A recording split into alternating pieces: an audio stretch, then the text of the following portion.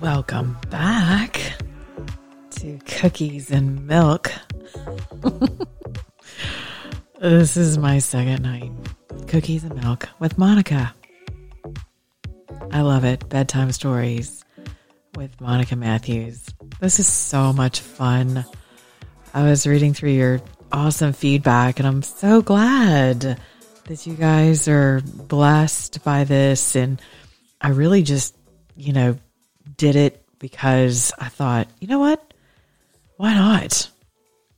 I do hear from people quite a bit who have a hard time sleeping. Nighttime can be scary for a lot of people. For a lot of people, the nighttime is very difficult. It's when people are alone.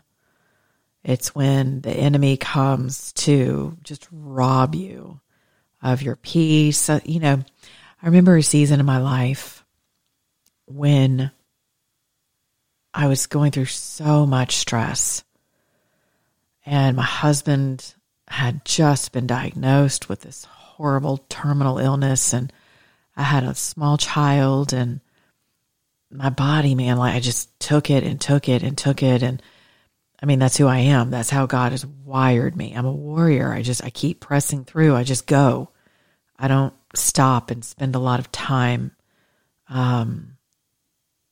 over processing emotions or, especially when there are things, it's just business to handle, I have a child to love and nurture and take care of. And I couldn't do anything to save my husband. I wanted to so bad.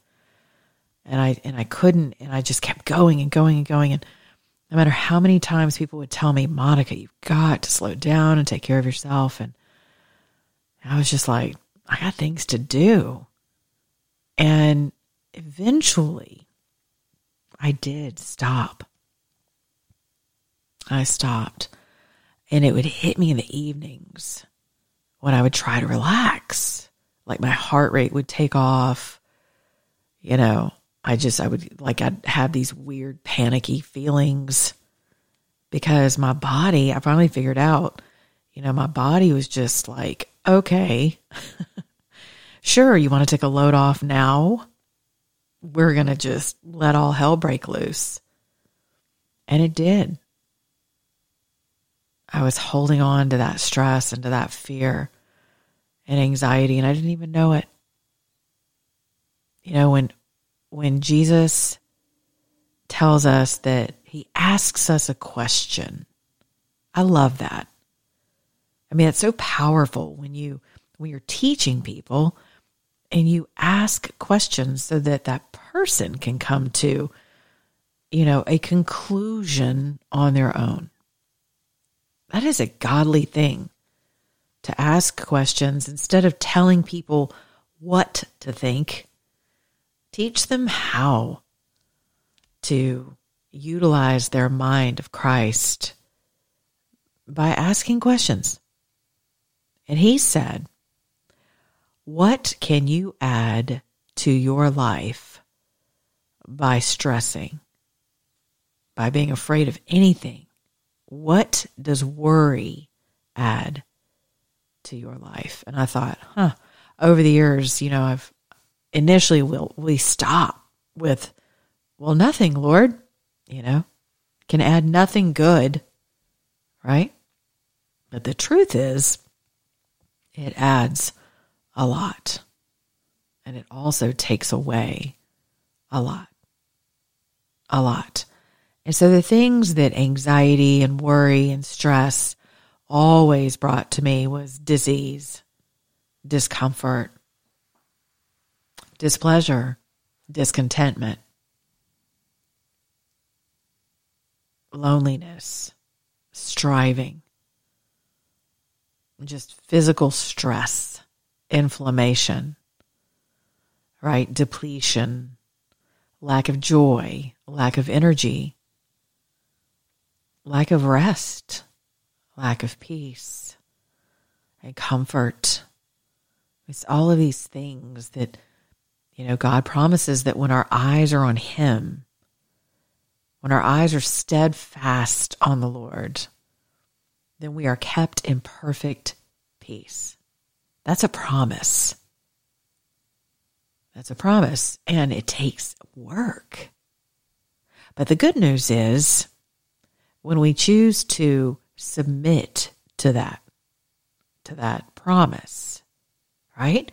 To practice that promise, to put that promise in practice in our lives, to practice keeping our eyes on the Lord and practicing that to the extent that His promises are made manifest, that we will be kept in perfect peace.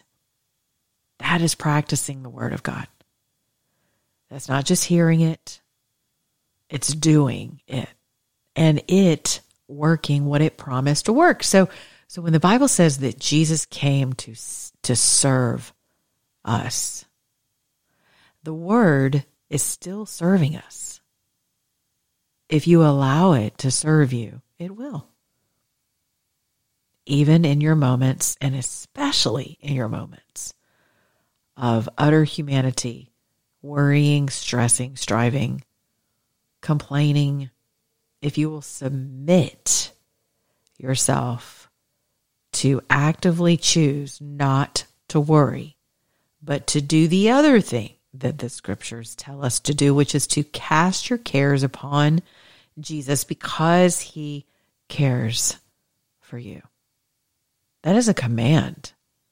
The word cares is your addictions. Think about how many things you're addicted to.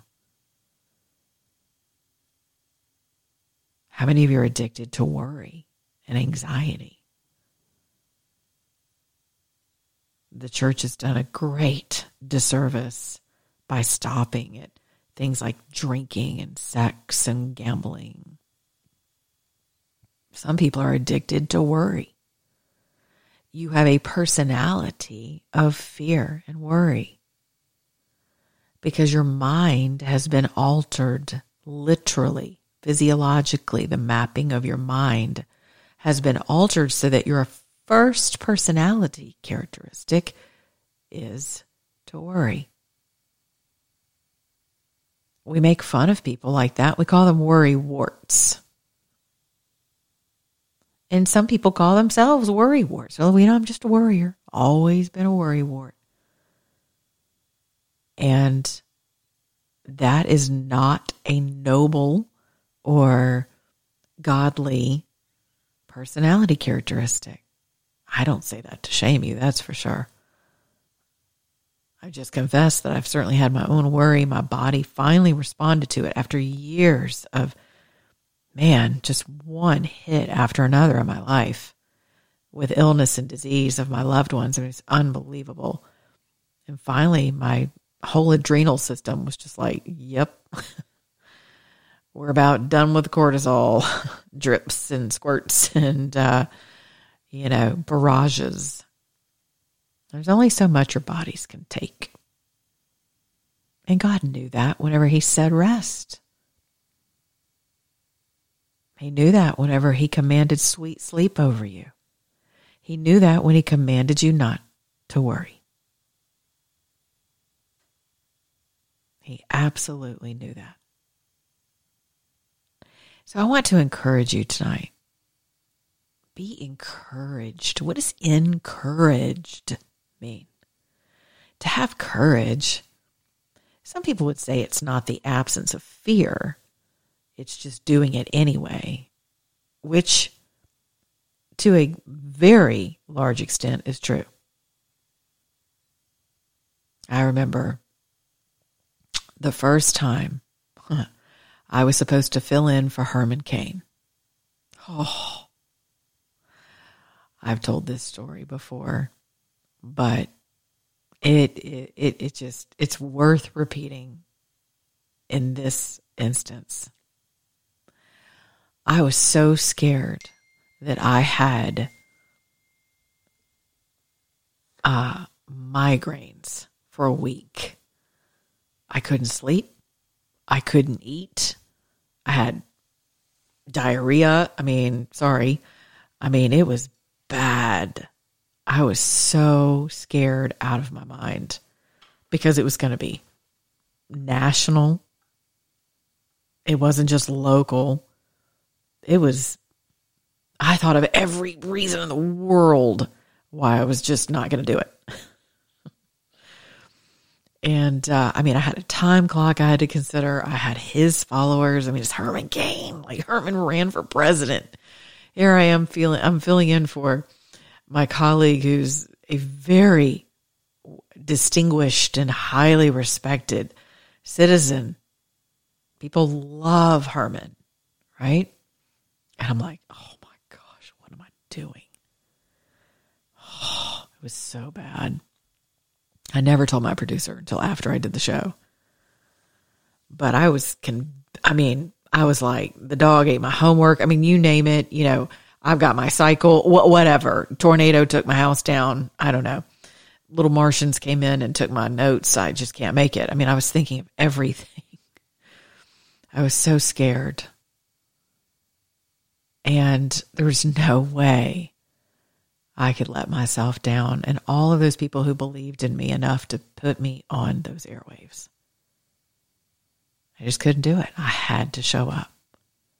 And so I did it anyway. I did it scared to death. And I did it.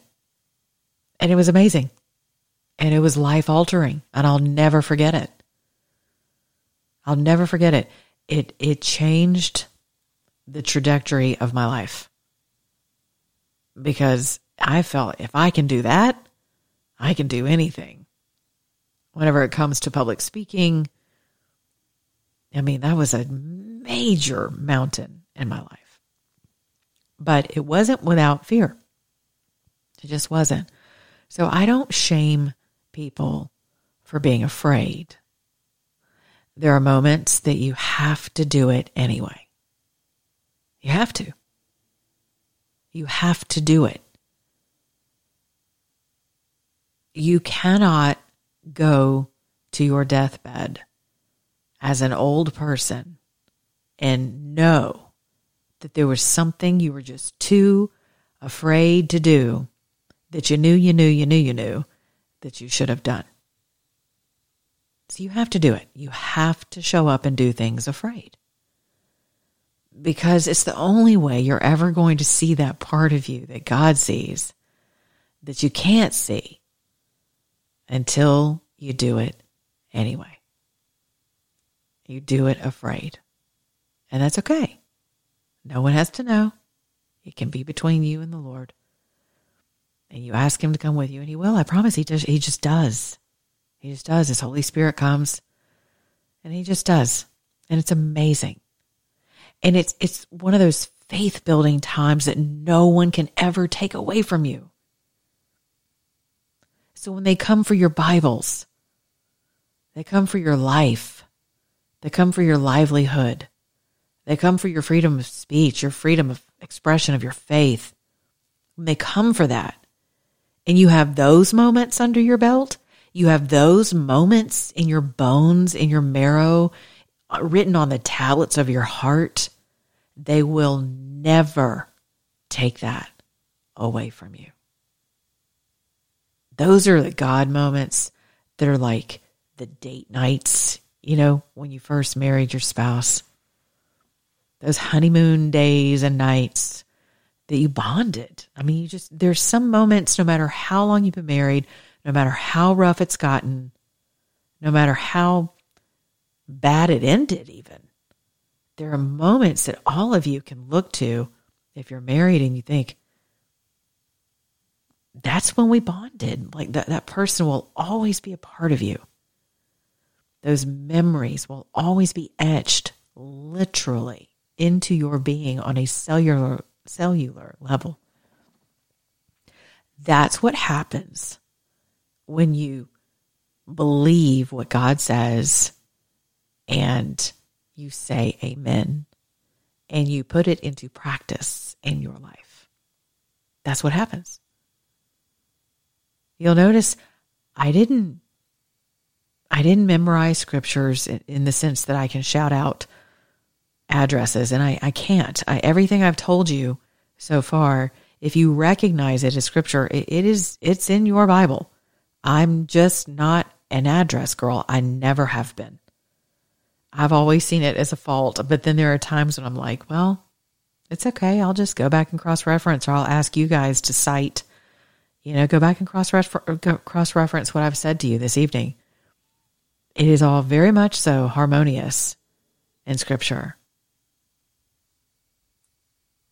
That's how you build upon brick upon brick upon brick of that foundation that the Bible says when the winds come and the storms come and the floods come, that your house will still be standing. You might shake a little. You might be a little afraid, but your house will not be destroyed. And you are your house, your mind, your psyche, your spirit, your heart, your feelings, all of that. That's who you are. That's your foundation. And when you have these faith-building moments that are built on experience with God, where you did it anyway, you were scared to death, but you showed up anyway, you did it anyway, you left that relationship anyway, you left that job, you sold that house, you got rid of the things that were weighing you down, you walked away, you shut the door, you opened the door, you walked towards something, you ran towards something, you said yes, you said no, whatever it is, only you know what that is. But those are those faith-building moments when you do it anyway. And no one can ever take that away from you. And so whether the Democrats are in charge, or the Chinese, or the communists, or the atheists, or the Satanists, or the AI programs, no one will ever be able to take your God moments away from you. So when you're afraid, I want to encourage you. I want to breathe courage into you tonight as you go off to sleep. Again, release people that need to be released. People who need to be released from bitterness, unforgiveness, jealousy, comparison. Let them go. Maybe they are more courageous than you. And so the voices you hear at night are, well, I wish I was like them. Could be your sister. Could be your mother. Could be your children. Your aunt, your uncle. It could be anyone. Your boss. Your coworkers. Someone else running for office next to you. Whatever. Someone in your profession that you compare yourself to. And God says, stop. I've created you unique. And I'm here with you. So you don't have to fear.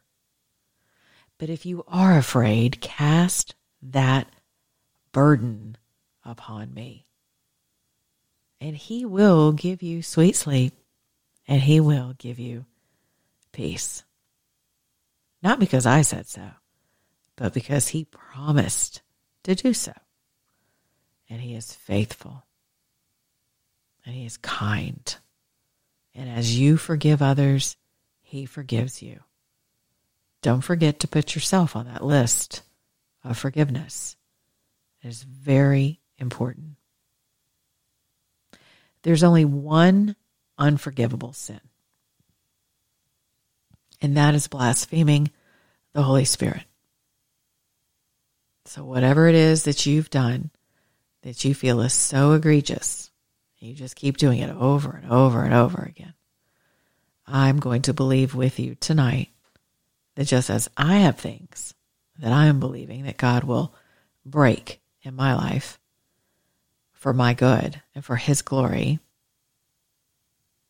that you also will be set free from those things that you ask God to deliver you from. And if worry and fear are those things, then I just stand in agreement with you that in due time, as you trust and you apply that word to your heart and to your mind, that God will prove himself faithful in your life.